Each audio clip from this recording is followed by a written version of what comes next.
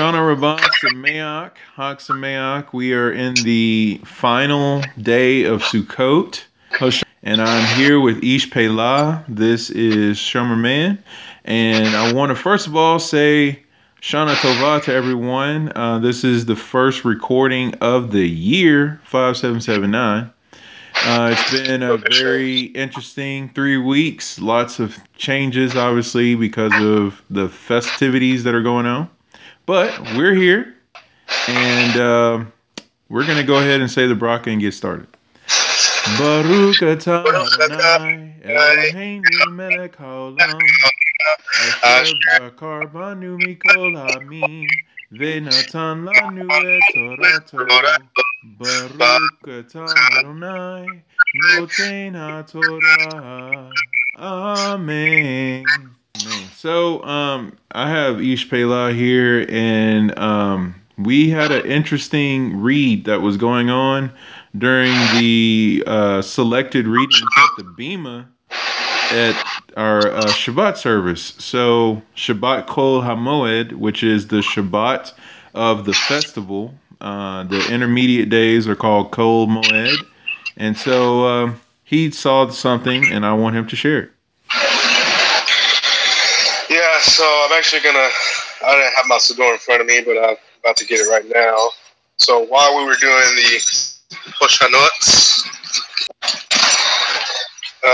just one of the things that was talked about, and I don't know why I never realized it, but it basically said that Shlomo was known as Kohelet.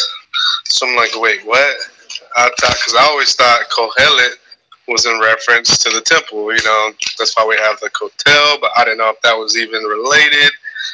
But that was just kind of how my mind was like drawing the comparison. I don't know. And so then it just really made me think about it even more when I read it today. So let me try to find it. Hoshanot says.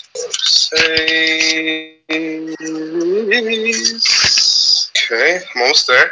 Take your time, bro. We got plenty of time. Say again. I say take your time. We got plenty of time. All right. And shall I say, here. Here. Okay, so it says, as you saved Kohelet and his people in the eternal temple, they pleased you when they celebrated 7 and another 7 days. So save now, is what we say. So it says Kohelet, but in the brackets it says this is Shlomo. Like basically, this is who's as you saved Shlomo and his people in the eternal temple. So as we read that, I was just like, wait. So you mean to tell me that a king of Israel was known as Kohelet? Kohelet refers to, I'm assuming, the temple or a body of people because the root word for Kohelet is Kahal. And so I was like, oh my goodness, you gotta be kidding me. Right. Like, it's just been staring everybody in the face right there for like millenniums now, and nobody wants to talk about this? Okay. Because Mashiach totally says, tear down this temple, i.e., because I'm the king, I'm Kohelet, rebuild it in 3 days. So that's just kind of my take, but I don't know. What are your thoughts? My thoughts are it's interesting that we're talking about Melech Shlomo with Kohelet, and then you're thinking about the temple, and then you're thinking about the king of Israel. Because you know that, or we all know that the first temple was built by Melech Shlomo, which is literally the first Ben David. So if you think about the son of David being the temple builder, I get what you're getting at. like Mashiach ben David is going to build a temple, and so we see the first son of David build the first temple. So how about Mashiach ben David will build the final temple? Which I have this wonderful book called Mashiach Who, What, Why, How, Where, When. Breslev Publishing, Rabbi Chaim Miller. So we'll obviously be dropping some of that in a little bit. But I was just going to support. Yeah, I got two. Come on. I was just going to support your root word of Kohelet being kahal, because if you look in Bereshit chapter 48, starts off with talking about Yosef bringing his father his two sons. So we're going to see the Ben Yosef here. All right, so we know there are two Mashiachs. There's a Mashiach ben David, there's a Mashiach ben Yosef. Mashiach ben Yosef has to precede Mashiach ben David. The idea and the understanding from all of the text and the sources is that there is a suffering Messiah and a reigning king, and both are the same Messiah. So the idea of the two Mashiachs, we're talking about that right now in a very esoteric way. But we're looking at the Ben Yosef aspect here in Bereshit 48, and the first Ben Yosef that we see is Ephraim and Manasseh. So the cool thing about this right here is that Ephraim is succeeding in precedence over Manasseh. So the type and shadow for Mashiach ben Yosef is Ephraim. And we have the Messiah text, and again, this Breslev book, Who, What, When, all the W's with Mashiach.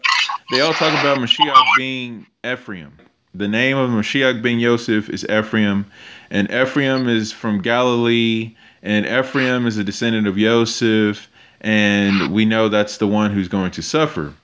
So there's a key verse here that talks about Ephraim, and it says, let's see, it is verse, I believe it's verse 4. So let's say, I will make you fruitful and numerous. I will make you a kahal. I mean, I will make you a kohelet. Okay? So we see the first time that the first time we use the word kahal is in the descendants of. Good night. So Benny B with Ladder of Jacob commenting on this Torah portion, which by the way is Parshat Vayaki, and he lived, talking about the death of Yaakov. This is what it says in the commentary from Benny B. It says the phrase in Hebrew for congregation of peoples is the word kahal amim. The Septuagint renders this word as synagogue, ethnos, a synagogue of people. Right, and the other thing that made me think about it, because they actually translate Kohelet in the English as Ecclesiastes, and I always wondered, why do they call it Ecclesiastes? Where did they even get that name from? Well, in the Greek, kahal would literally translate into ecclesia or ecclesia, which would mean church. Basically, I mean, well, See, that's the modern, the modern thing. But that's what made me actually like look at it in that aspect. And I was like, that's literally the root word is kahal. But anyways, sorry. so Está verdad. That's good. That's true. And the cool thing about that is we see the way you have a literally, if you want to go ahead and use the really, really distilled down word church, we see that really the king of Israel is the one who the church is founded in. But when you But it's start, not really church; it's a synagogue. right, but the church isn't what we see today. The church is Right. not a building where people go on Sundays or first day of the week. It's not a place where holidays that are in the Bible are celebrated and talked about. And it's not a place where people go that are anti law of Moses. Because when you look at really what the church is supposed to be, it's actually supposed to be, like we said, an ecclesia, or to get more technical and more correct and accurate would be kahal. So to continue here, it says the kahal was later, keyword later, translated into Greek. And that's where ecclesia came from. And then it says today, with theologies based on translation, the quote unquote church has become a separate entity from Israel. And it is even taught that the church was born in the book of Acts, chapter 2. Yet, church has the mystical body of Israel, or church that is the mystical body of Israel existed before this. Even the King James, okay, Melik Jimmy over here, translates, speaking of Moshe being in the church. When you go to Acts 7:38 and it says, "This is Moshe that was in the church in the wilderness with the angel which spoke to him on Mount Sinai and with our fathers who received lively oracles to give to us." So now, let's use proper terminology from now on. And if you look at even Acts chapter 7, first of all, it just says that there's an angel that spoke to him from Mount Sinai. And we know, we're listening to Rabbi Griffin's his drosh on Shabbat Kol HaMoed 5779. Get you some. He talks about this angel, and this angel is Memtet, which we know is Mashiach Yeshua. And so the place where Moshe was able to go to hear the word of God and speak to Hashem face to face was literally in this angel or with this angel. And then the place where Moshe was when he brought forth the Torah to the nation of Israel, the nation of Israel at that point was called a kahal, a synagogue of peoples. And so literally, if you think about the precedent here, the first synagogue, not only was it in the wilderness, but it was in Mashiach, in the clouds of glory, at the foot of Mount Sinai. That's your kahal. So if you have any place that you're trying to go and you really want to seek Hashem and you really want to strive to know His word and be close to Him, that's your precedent right there. That means the law of Moshe, the Torah, the Word of God, the Bible, that takes on a whole new understanding and a level of clarity right there. But right. To kind of wrap up where I'm going with this, if we go back to Bereshit 48, it's just really cool that you can see that Mashiach ben Yosef, which is shown right here as Ephraim, right. It's through him that we get the kahal. So here. Wow. That's legit. So, just so everyone knows, Hoshanot is the plural form of Hoshana. Hoshana translates to save or salvation. And it literally is a derivative of Yeshua. And so you think about Mashiach Yeshua being salvation and being found in him and things like that. So during Sukkot, for 7 straight days, we're praying from our Siddur to be saved. Like this whole idea of poor Jews, I wish they could be saved and all this kind of stuff.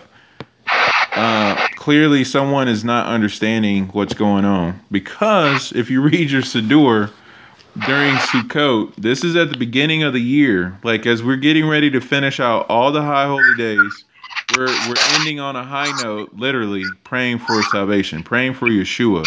We're praying that Hashem save us now, deliver us from the exile and all that kind of stuff.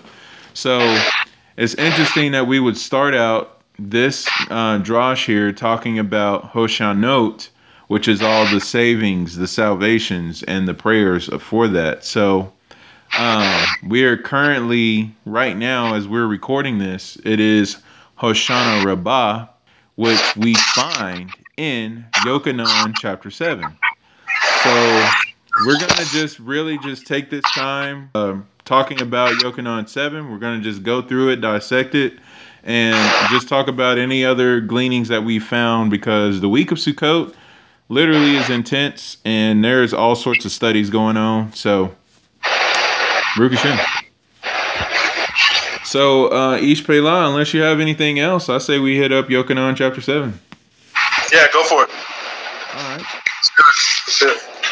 So, Yochanan chapter 7. By the way, Rabbi Griffin totally threw down a challenge, and this recording is the challenge accepted because he said that, I could probably talk for about 3 hours on Yochanan chapter 7. So, he said that earlier this week. So, Rabbi Griffin, shouts out to you for that, and here we go. All right, so I'll take the first verse. Ish Pela, if you'll take the second verse. Okay. All right, so first verse. I'm reading from the Orthodox Jewish Bible because that's how we roll. Yeah, I'm right there with you because we the tooth over here. All right, so it says, and after these things. All right, I'm gonna read the whole verse and I'm gonna go back. All right, after these things, Melech Hamashiach, the King, the Messiah, itinerated in the Galil, for he was not wanting to move about in Yehuda because of those who were seeking to kill him. All right, so what was happening before this? All right, so if we back up a verse, obviously when you look at the Basora, the different accounts, there's Matidyahu, there's Luke, there's Yochanan, and there's Mark. They're all out of chronological order. So just because we're going back to the previous verse doesn't necessarily mean that's what was happening before chapter 7. But to give us a little bit more context as far as being in Yochanan, what was going on before this? Yeshua was with the 12, and he was asking, who do people say I am? And that's when Kepha was like, Hamashiach, my Lord, to where will we go? You have the words of life. And we have trusted we have confidence, which is bitachon, and we have confidence and have trusted with emuna, and we have da'at, which is knowledge, that you are Hakadosh of Hashem, you're the Holy One of God, which it cross references Yeshayahu 49:7. Then it says, in reply, Rebbe Melech Hamashiach said to them, Did I not choose you? Did I not choose you 12? And is one of you not a Satan? Now he was speaking of Yehuda ben Shimeon, Kriot. So Judas Iscariot is what he's normally called in English. But we need to know his name is Yehuda ben Shimeon. All right. And then it says, for though he was one of the 12, this one was about to betray Mashiach. Literally, when you come into Yochanan chapter 7, going into the festival of Sukkot as elucidated by Yochanan here in this passage, we have this whole picture of there is no one else that will grant us the words of life outside of Mashiach Yeshua. So if we're seeking salvation in another place, if we think that Mashiach Yeshua is not the Messiah, Hashem forbid, then we're going to have some issues when it comes to the words of life. And then we're looking at the fact of this is a conversation that's private with Mashiach and his 12. So out of all that, we start off Yochanan chapter 7 that Mashiach does not want to go to a place where people are seeking to kill him. Which is interesting because if you think about the fact, here comes your king, here comes the Messiah, here comes the one who is going to grant you the salvation that you're crying out for. If you're having in your mind and in your heart that you want to kill this person, what's the prerequisite before being able to murder somebody? It's hatred. What's the prerequisite for hatred? That's when you're having your little quarrels. You're having your little disagreements. You're having a little bit of underlying tension, going on. It's the heart. Everything emanates from the heart. That's right. And so thinking about the people, the very people that Mashiach was coming to save, are the very people who hated him in their hearts so much that they were wanting to kill him. And Mashiach is like, you know what? I'm gonna hang around over here in Galilee, which is Ephraim, by the way. I'm gonna hang around over here, and they're not ready for me yet. So anyway, that's the first verse. So second verse says, now the Hag of Sukkot was near. Yeah, so Shiach celebrated Sukkot. I mean, I don't know. I've been thinking about that all week. Like what was Sukkot like with Mashiach? But I mean, being in the sukkah, you're like, oh, I'm enwrapped in Mashiach, so he's here anyways. Come on. Right? It's like Mashiach is sitting inside of Mashiach. Right. You put a sukkah inside of a sukkah. And how do you put you know? Yeah, it's like the concept of Zoom Zoom right there. You know, it's like Oh, how does Hashem operate within inside of himself? I mean, oh you know. my. Yeah, I mean, it's just like we said this jokingly during one of Rabbi Drash's, but he was talking about imagine the Erev Shabbat table where Mashiach's Ima is lighting the Shabbat candles. And it's like you're gonna light the light in front of the light. Yeah. I was like, yeah, that's another Zoom Zoom right there. Yeah. And then the light says, "Amen" to the light, testifying about himself. Talking to himself. Yeah, and to that point, if anyone thinks that the Festival of Sukkot is weird, I mean, Mashiach did it. What's that all about? Yeah, cross references Leviticus 23:34 and Deuteronomy 16:16. You want to read those? Yes. All right, you can. Well, I'll take Vayikra if you want to take Devarim. Yeah, you read my mind. Okay. So 23:34 says, "Tell the people of Israel on the 15th day of this 7th month is the feast of Sukkot for 7 days to Adonai. On the first day, this is to be a holy convocation. Do not do any kind of ordinary work. For 7 days you are to bring an offering made by fire to Adonai. On the 8th day, you are to have a holy convocation." So, what's so cool about that verse, verse 36, is saying Sukkot is 7 days, but there's an 8th day. Which, Right. we're on the 7th day of Sukkot right now with Hoshana Rabbah, and the 8th day is literally called Shemini Atzeret / Simchat Torah. And so you have this idea of there are two holidays in one, but really it's just one holiday with another one attached to it. And so it's like, is it attached or is it a part of it? And you're like, obviously, yes. Because if you read the verse, it's just like, yeah, on the 8th day of the 7-day festival. You're like, really? That's what the text says? But anyway, you can see that Sukkot is on the 15th day of the 7th month. And we're in that time frame here in verse 2. And the other thing I just thought about while we were saying this is if the festival of Sukkot was near, that means that they're either in the 40 days of Teshuvah, which is from the first of Elul into the first week of Tishrei, or they just finished Yom Kippur and they're in that little intermediate period from Yom Kippur to Sukkot.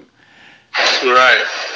Exactly right. And so if you think about if the people are still trying to kill Yeshua HaMashiach at this point, they clearly haven't made Teshuvah during the 40 days. They clearly went through Yom Kippur and fasted for nothing. And so when it's time to set up the Sukkah, the labors literally at this point are building in vain. So anyway, just want to throw that out there. So this says, so actually I'm gonna just kind of back up a little bit. This says Deuteronomy 16:16, but it's like kind of starts at 16:12, if you know what I mean. Yep. Context. It says, "You shall remember that you were a slave in Mitzrayim, Mm. and you shall observe and perform these decrees." Wow. Sorry.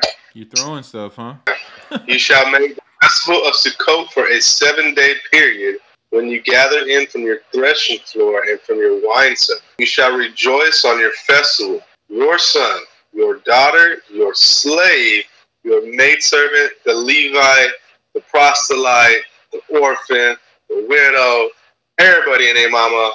I'm just saying that, who are in your cities. A 7-day period shall you celebrate to Hashem your God in the place that Hashem your God will choose, where Hashem will have blessed you in all your crop and in all your handiwork, and you will be only joyous. Only 3 times a year, all your man's cold cold. should appear before Hashem your God in the place that He will choose on the festival of Matzah, on the festival of Shavuot, on the festival of Sukkot. Mm. Shall not appear before Hashem empty-handed. Each man according to what his hand can give, according to the blessing of Hashem your God that He has given to you. GYS, get you some.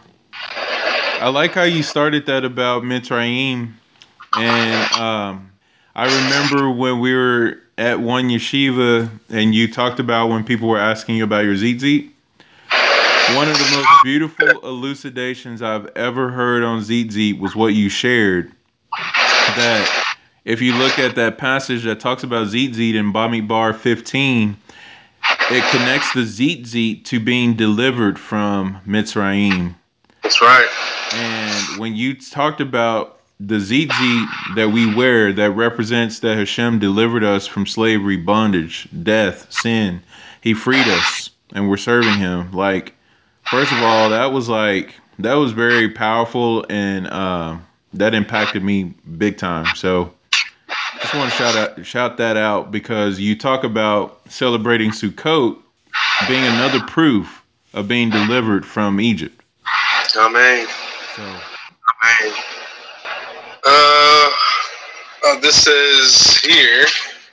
oh, we're just talking about the festival being near, because that's verse 2. It's funny because the word here in this verse is actually et pani. Yeah. Aleph Taf Pei Nun Yud. Says, according to a scribal tradition, the pay of this word is written in the enhanced form known as a double. This implies that on the pilgrimage festivals, the Israelites would come, quote unquote, face to face with God, as it were. Oh.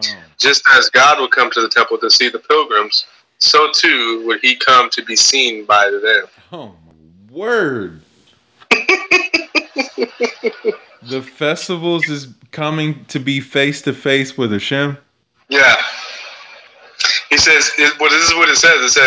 It says that God would come to the temple to see the pilgrimage, and so too would He come to be seen by them. This actually says, the footnote says, see Hagiga 4b. So Talmud Hagiga 4b. Okay, about to open that up.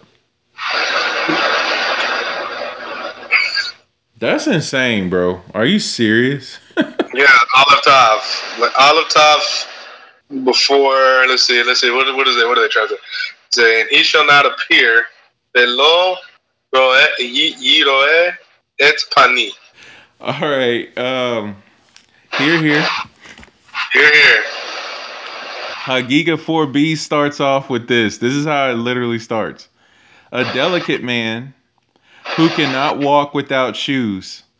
As it is written, when you come to appear before me at Pani, who has required this at your hand to trample my courts? Yeshayahu 1 verse 12.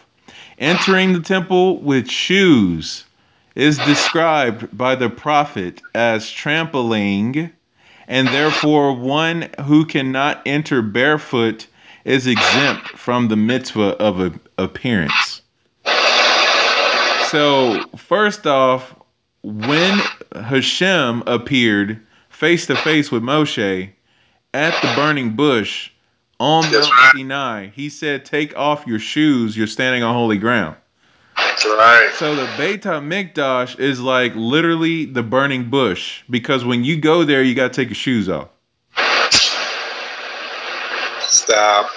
And might we add, what was in the middle of the burning bush? The angel of Hashem.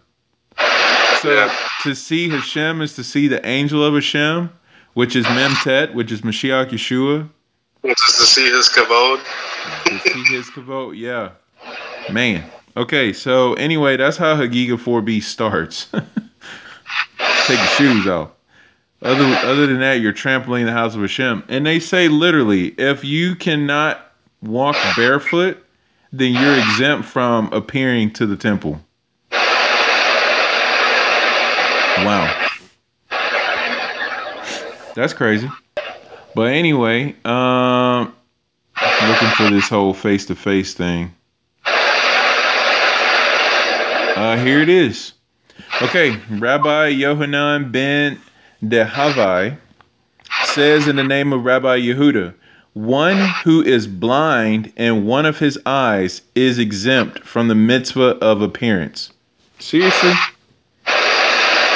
So the whole thing about 3 times a year you shall appear before Hashem, Pesach, Shavuot, Sukkot. First of all, if you cannot go barefoot, you do not get to fulfill this mitzvah. And second of all, if you are blind in one of your eyes, you do not get to fulfill this mitzvah. So is it any reason why Mashiach would always heal those who had these ailments? Hmm. You know, if you have trouble walking, i.e. being lame, Mashiach healed you. If you were blind, even in one eye, Mashiach healed you. Why? Because he wants everybody to come face to face with him. So anyway, it says, one who is blind in one of his eyes is exempt from the mitzvah of appearance. As it is stated 3 times a year, you shall appear before the Lord your God. Shemot 23:17.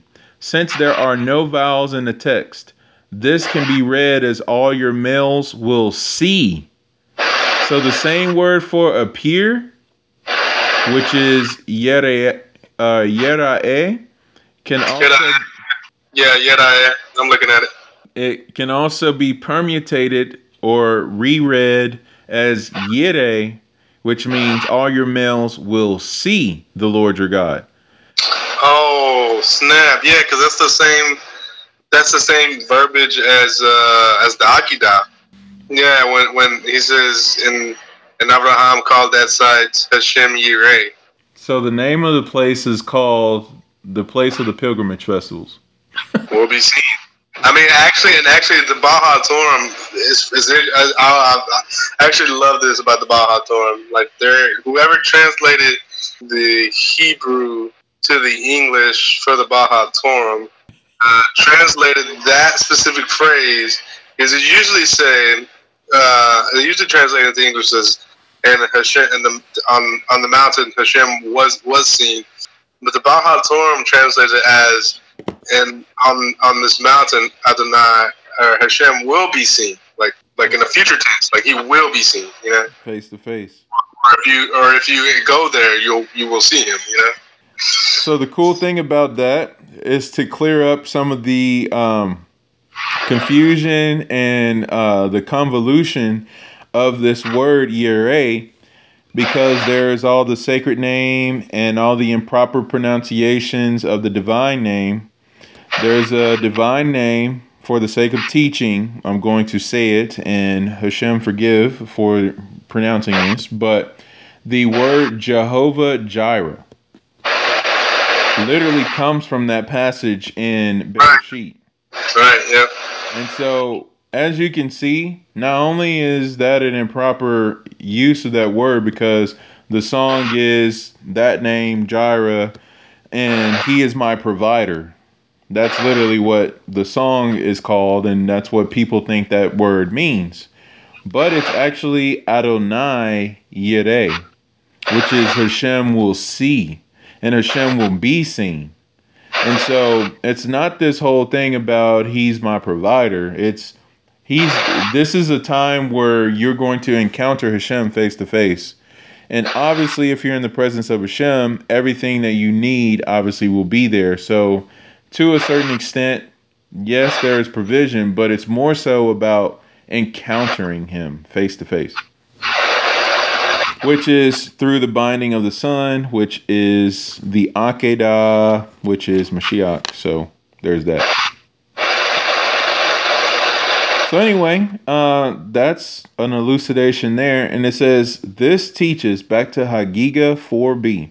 This teaches in the same manner that one comes to see, so he comes to be seen, just as one comes to see with both his eyes. So to the obligation to be seen applies only to one who comes with both of his eyes. Therefore, one who is blind in one eye is exempt from the mitzvah of appearance at the temple. Wow. So, to be seen, huh? To see the Olive Tav face. That's right. You see the olive top face. So, okay, so just to kind of zoom out on Yochanan 7, the Olive Tav face is obviously Mashiach Yeshua. And at this point, when we're getting ready to talk about Sukkot and Yochanan 7, the Olive Tav face is literally going to show up to the people. Yeah. Yeah. That's Exactly. ridiculous, man. Verse 3, you ready? Unless you got any more to unload on verse 2, because this is to get you some of Yochanan 7. Nah, I mean, Baja Torah's pretty. Verse 3, it says, his brothers, his Akim, then said to him, leave here and go away into the land of Yehuda. Okay, got to read the verse. I keep wanting to comment while I'm reading. Okay, I can do this. I can do all things through Mashiach. Okay, here we go. All right, so it says, leave here and go away into the land of Yehuda, that also your Talmudim will see your works, which you do. Your ma'asim, your works. Okay, so first thing is his brothers. So obviously, this is a family conversation. And it's just kind of like, which brothers are we talking about here? Because Mashiach said his mother and his brothers are the ones who are the keepers of the will of God, which is the Torah, mitzvot. But this seems like people here who are not a part of his Talmudim. These seem like people here who have not really understood the validity of him being the Mashiach. But they know that he has done works and that these works need to be put on public display. However, the whole phrase here that says, leave here and go away to the land of Yehuda. We just read Yeshua is not going to Yehuda because the people in Yehuda are trying to kill him. So apparently these brothers here either are not aware that he's like people in Yehuda want to kill him, or they don't care. I'm going to go ahead and judge favorably and say maybe they're not aware that Mashiach is not going there because people are trying to kill him. But even beyond that, because of the Moedim, it wouldn't be time for Mashiach to die. So even if he showed up and they tried to kill him, they wouldn't be able to. Okay, here. Here, here. Okay, so this is coming out of the title of this book is just Mashiach. That's all it says. That's all it needs to say. This is the principle of Mashiach in the Messianic era in Jewish law and tradition by Yaakov Emanuel Shochet. Shochet, really? Yep. The kosher slaughter guy? Says, though Mashiach comes first and foremost to Israel, all the nations will recognize his wisdom. Ooh. Subliminally and submit to his rule, he will guide and instruct them as well. There is no need for Mashiach to perform signs and wonders to prove himself. Nonetheless, he will do so. Wow. See Midrash Pirkei Mashiach in the end of Perek Rav Yehoshiyahu. Note or Chachaim on Exodus 21:11 and see the footnote above 23. No, 23. Yeah, apparently Or Chaim has a comment about this on Exodus 21:11. Oh, Hashem, I hope I have Exodus 21:11.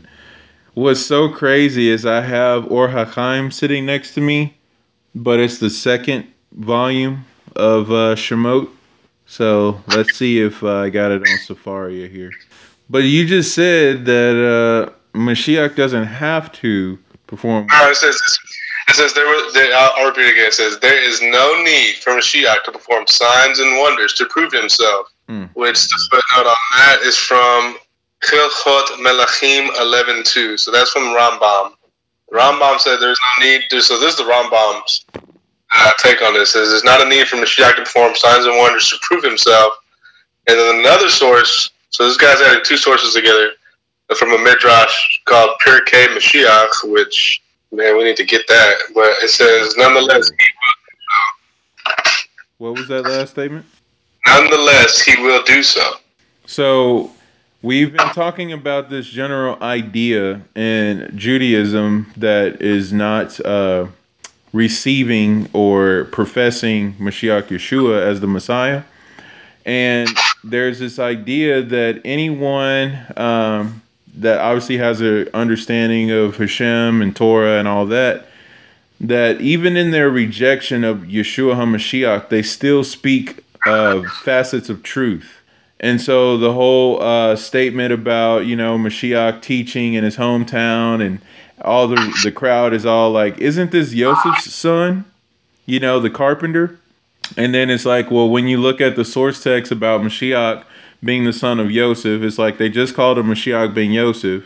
And then the word for carpenter is the word harash, which means craftsman, which means a learned scholar in Torah. So they're saying that this is Mashiach ben Yosef, the one who is super learned in Torah. So even here in Yochanan 7, verse 3, when they say, go do your works, they're already testifying that Mashiach doesn't have to do works, but he's going to. Right. Very, very interesting. So the other thing I wanted to comment on this verse is that they want to, the brothers here, when they're telling him to leave from Galilee, to leave from the hill country of Ephraim and go to Yehuda. They're saying you need to go there so that your Talmudim will see, so that your Talmudim will be able to be face to face with the face. Right. In other words, Mashiach has to come from Galilee to appear to his people. And there's this whole idea that um, that is apparently not talked about because we're going to see later in this chapter that everyone's like, can any prophet come out of Galilee? And you start to understand in sources like one of them is the Zohar that says Mashiach will come from Galilee. The Messiah text, Mashiach will come from Galilee. And so right here in this verse, we see that Mashiach is coming from Galilee to appear to his people, to prove that he is the Mashiach. During the Hag of Sukkot. Yes. So yeah, there's that. I think that's all I got on verse 3. Yeah, I mean, I don't know. When we were saying that, it just made me think about what I had read in here. But yeah, that's all I got too. Baruch Hashem. So we do need to get Pirkei Mashiach. That will be on the agenda. Yeah, it literally says, see Midrash Pirkei Mashiach. Man. And I tried to look up Or HaChaim on Shemot 21:11, and it's all in Hebrew on the Safari app, and my other book is not next to me right now. Oh, I would try not to cry. It's all good. It's like I showed up to a source fight and I was lacking something. All right, verse 4. Hit it. For no one who seeks public notice does anything besod, secretly. Ooh. If these things you do, then manifest yourself to ha'olam, to the world. So no one who seeks public notice does anything in secret. These things you do, manifest yourself to the world. Sounds like a challenge that you don't want no part of. Right? All right, so I'm queuing up on that word besod. Oh man, here we go. All right, because you would you like to elucidate on sod a little bit? Well, Sode is has the gematria of 70. Mm. We know that Sode, um, actually, it's kind of interesting. I mean, think about it. What is the Sode really? Like, what are we in our time period? We are, in essence, Bezrat Hashem, making an effort to tikkun and rectify uh, the ayin in Yeshua, because the ayin is actually has the gematria of 70. Right. And so you think about why why does Mashiach do everything in secret and doesn't want nobody to know? It's because it's hidden, right? Right. And he even tells Kepha in a later in the Red Hadashah is like, no man revealed this to you, but my Father in heaven revealed this to you. You know, Right. like they don't know me because they don't know me. They don't know who I am. They don't. But you know who I am because the Father revealed it to you. Mm. And so Mashiach's clearly not seeking to be glorified yet, right? Yep. That's Mashiach ben David.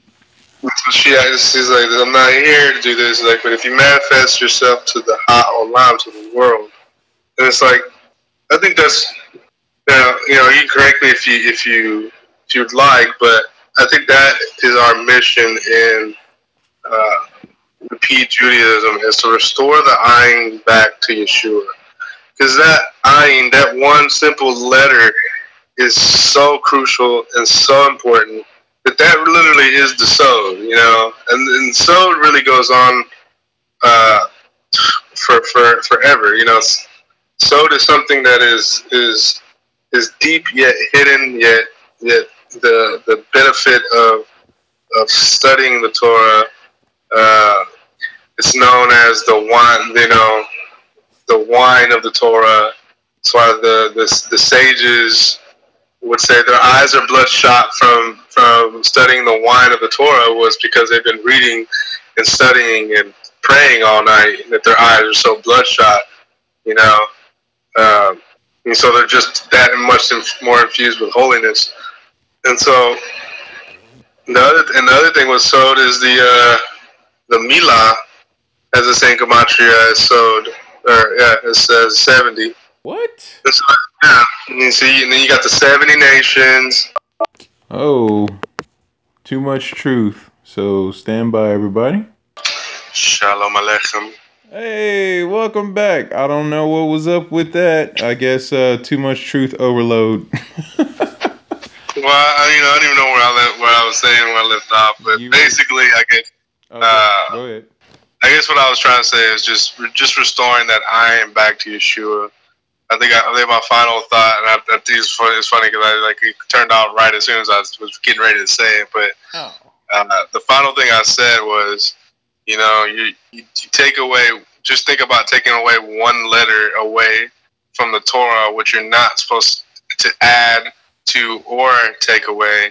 Much more so. Moreover, however, I should say that, why are you going to do the same thing to the man who is the Word made flesh, or if you could even call him a man? But you know what I'm saying? Like, just I don't know. Anyway, that's just kind of my thought on the whole. So Camacho being 70 and iron is just, we got to restore that iron. We got to rectify it. You know, just right to Shem. We will. Amen. Amen. King Yehidat's own. So I appreciate you elucidating that and giving me time, plenty of time to load up over here. But I want to just say here to what you were saying, because first of all, you brought up wine and Torah, so that's crazy because the word for wine in Ivrit is yayin, which is yod noon. Yod noon has the gematria of 70. So literally, the sod of the Torah is likened to wine, and the drosh that they give on that is when wine goes in, secrets come out. And Right. Yeah. so you think about being drunk on the wine of Torah, you're going to find the secrets of the Torah, but you're also going to have blood eyes, like bloodshot eyes, which mean you've been studying Torah to a very, very intense level. You're staying up late. You're really pressing yourself past your physical ability, you know. Not saying you need to do that all the time, even though that's what apparently King David did. I was listening to a drosh that was talking about, I think it was Rabbi Anava actually, who was talking about how Melech David studied so much Torah that he was considered to only sleep for like a few hours at a time. And Dude, I've actually heard that David Hamelech only slept for like 30 minutes a night. Like that's how much sleep I've. I don't know if that's exaggerated. I kind of believe it actually. If I'm just being honest, but well, yeah, let's just point it out here that that's probably not too far from the truth, because how you gonna write Tehillim?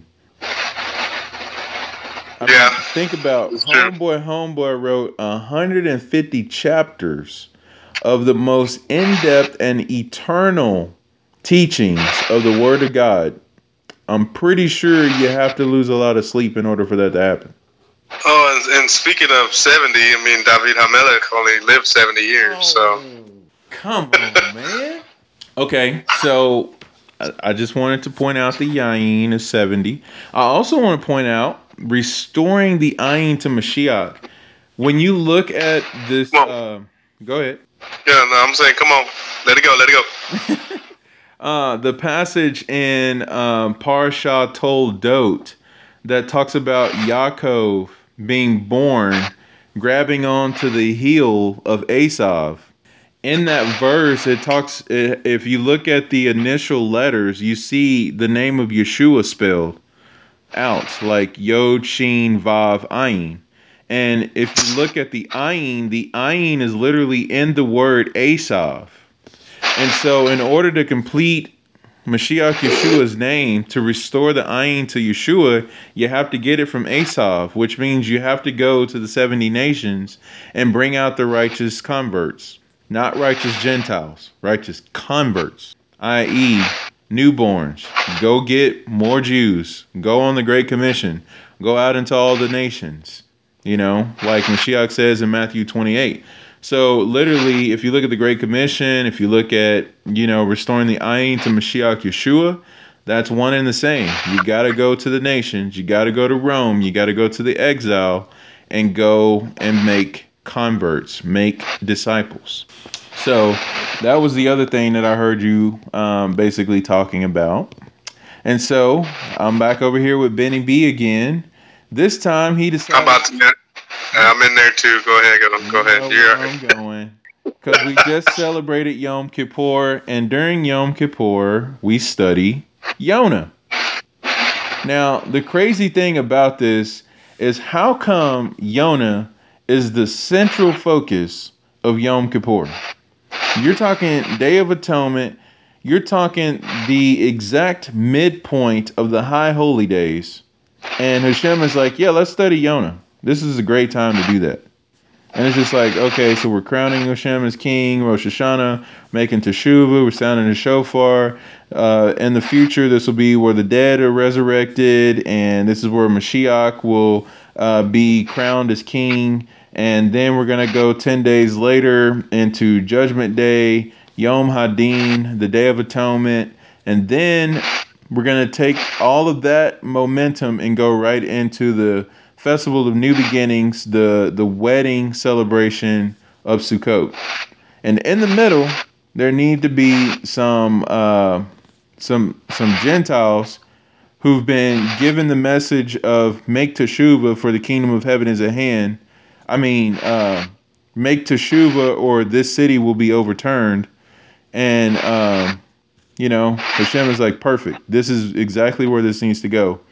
So you have this idea that in order for the name of Yeshua to be complete, you have to go to the exile, you have to go to the nations, and you have to go teach the message of teshuva, repentance. You have to go out with the good news, the gospel, and oh, Right, and if I here, may, here. okay, let me go back to it. Says so. Every firstborn. This is from Benny B. Says talking about the.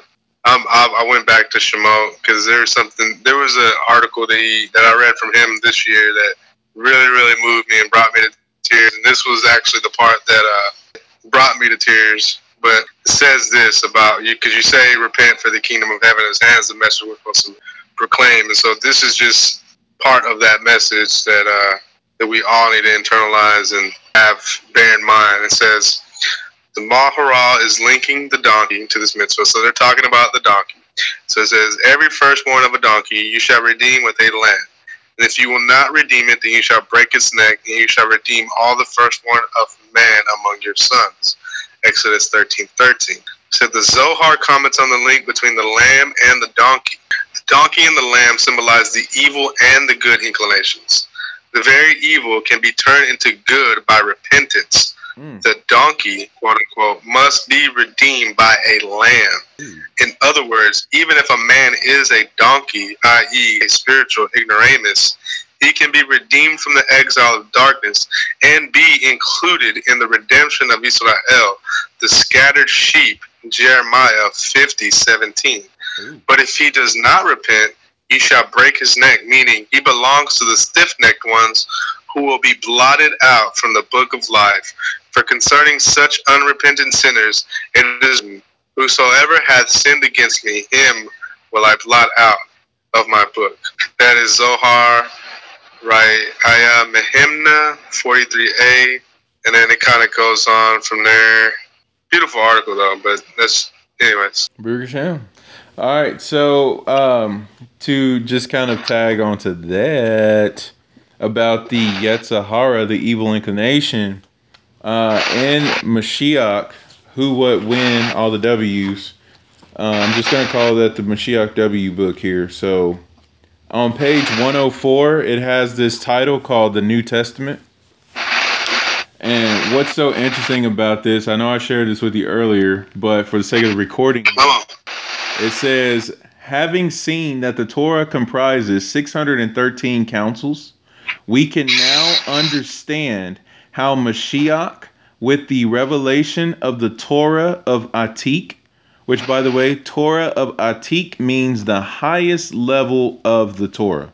Literally, Keter. And so this is like beyond the level of the written Torah. This is beyond all rabbinic commentary, Jewish literature. Right. That level. Ancient of ancients. So anyway, the Mashiach is going to have this revelation of Torah that he's going to bring.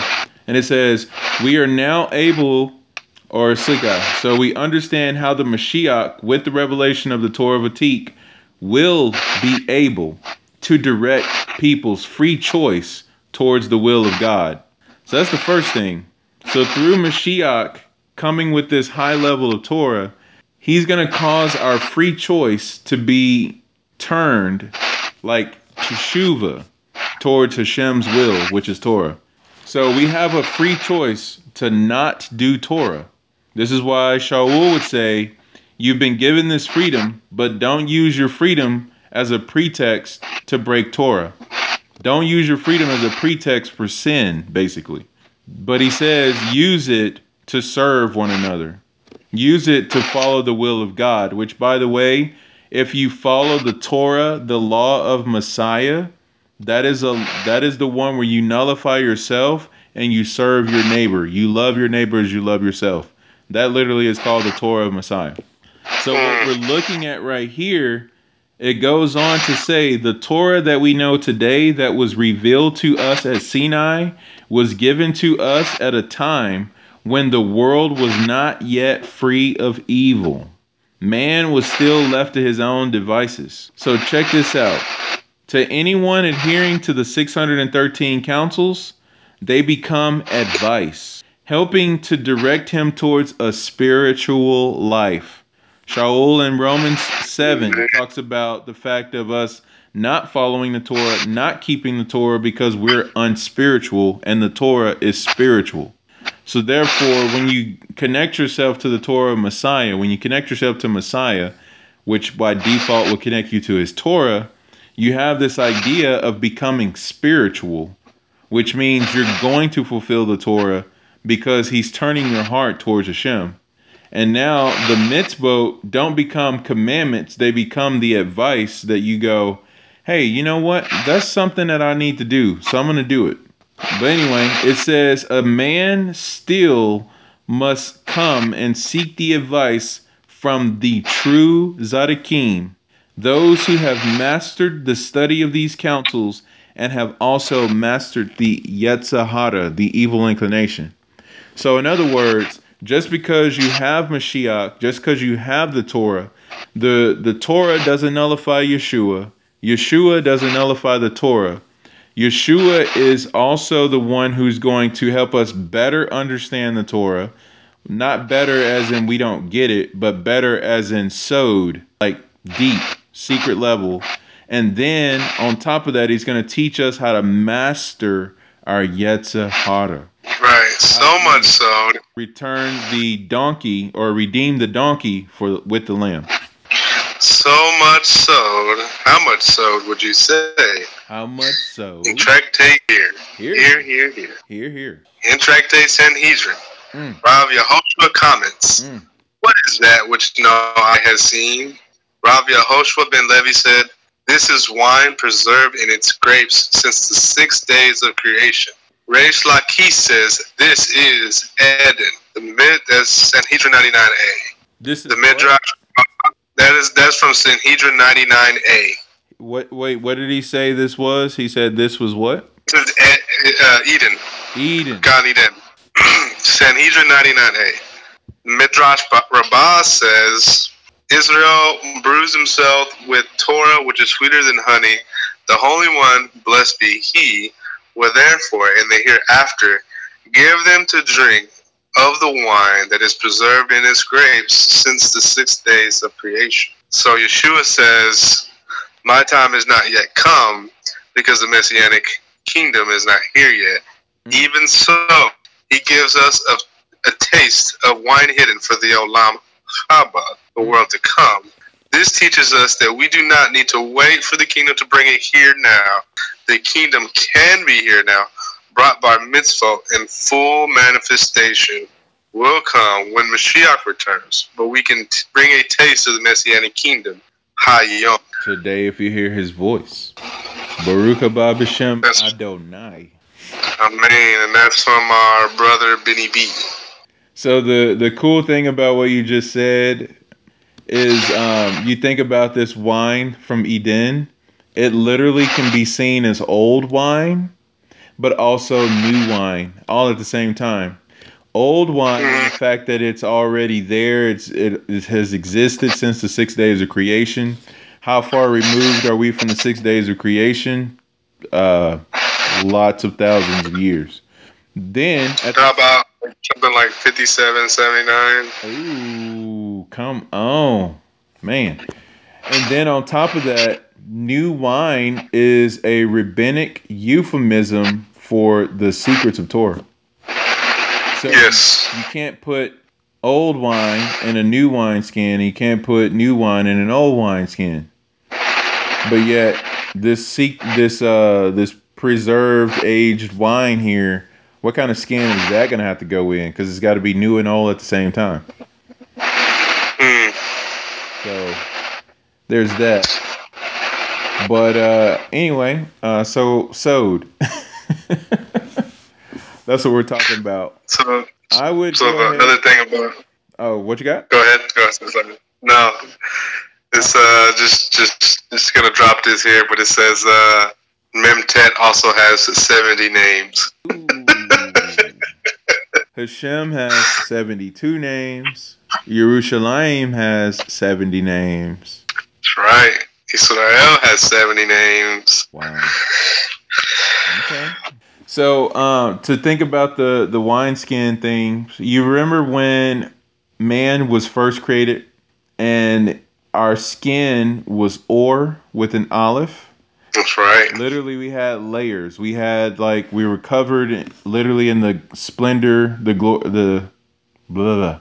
We were clothed in the splendor of Hashem's glory. Literally, that's the light that we were covered in. And then if you look at your fingernail, which is said to be the remnant of our skin that we used to have, you see it's like this transparent thing. And so you have this idea that when we're first brought forth from the dust of the earth and the water that was the mist in the garden and the breath of Hashem, the Ruach, you have this picture of being clothed in the light of God and having this skin that reflected that light. So you have like you have at least two different layers of skin going on or clothing. So Adam and Hava were not brought forth naked, as some people would like to say. Like, oh yeah, they were naked before, and now since they ate from the tree, they were really naked, and it's just kind of like they only saw that they were naked because their eyes changed, and it's just like I don't know where that line of thought came from, but obviously they had clothing. They weren't just running around naked in the garden.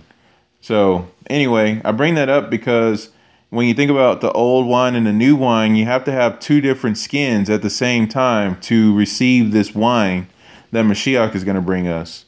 And when you look at the skin that we had before we fell, it was an olive skin. It was ore, it was literally light. But then when we fell from grace and from that truth and that standard which we were created in, it's ore spelled with an ayin, which is like our human skin that we have now. Mm-hmm. So Come on. again, we're back to the ayin. And when we restore the ayin to Yeshua, he's going to restore our ayin skin back to an olive, That's right. which will actually be the wine skin that contains the wine that is brought forth from the 6 days of creation, that is simultaneously new as well as old, because the letter Aleph is all about unity, and it brings the higher and the lower worlds together in one. So Rav, I'm still on the ladder of Jacob, just because this article just really resonated with me on so many levels. But it says Rav Yitzchak Wagshul comments: Revelation of this great love is accomplished through study of the Torah, which is Ooh. compared to wine. Ooh. This is the inner significance of the Talmudic saying: when wine, referring to Torah, enters a person, the secret, referring to the longing of their soul for God, comes out. When the wine of Torah enters a person's system, when he or she makes Torah the object of his or her soul's thought and speech through study and teaching of Torah, and actions through actual performance of mitzvah, this stimulates the soul itself and brings its great love to the fore. Our verse 2, referring to eyes bloodshot from wine, is speaking of the degree of delightful love which results after one has succeeded to the wine Torah in bringing out the great love hidden within one's soul. Love the Lord your God with all your heart. With all your soul. Or apparently So, with and all then, your yeah, soul. right. Wow. This, and Okay, so again, we keep overloading on truth here, so stand by. Shalom. Hey, welcome back. Truth overload. Well, one of the things I wanted to do, it's interesting that it kind of ended in the middle of this, but I wanted to post this in parts, and I wanted to do like hour segments, and we are at an hour and 8 minutes. So I'm going to index right there for part 1.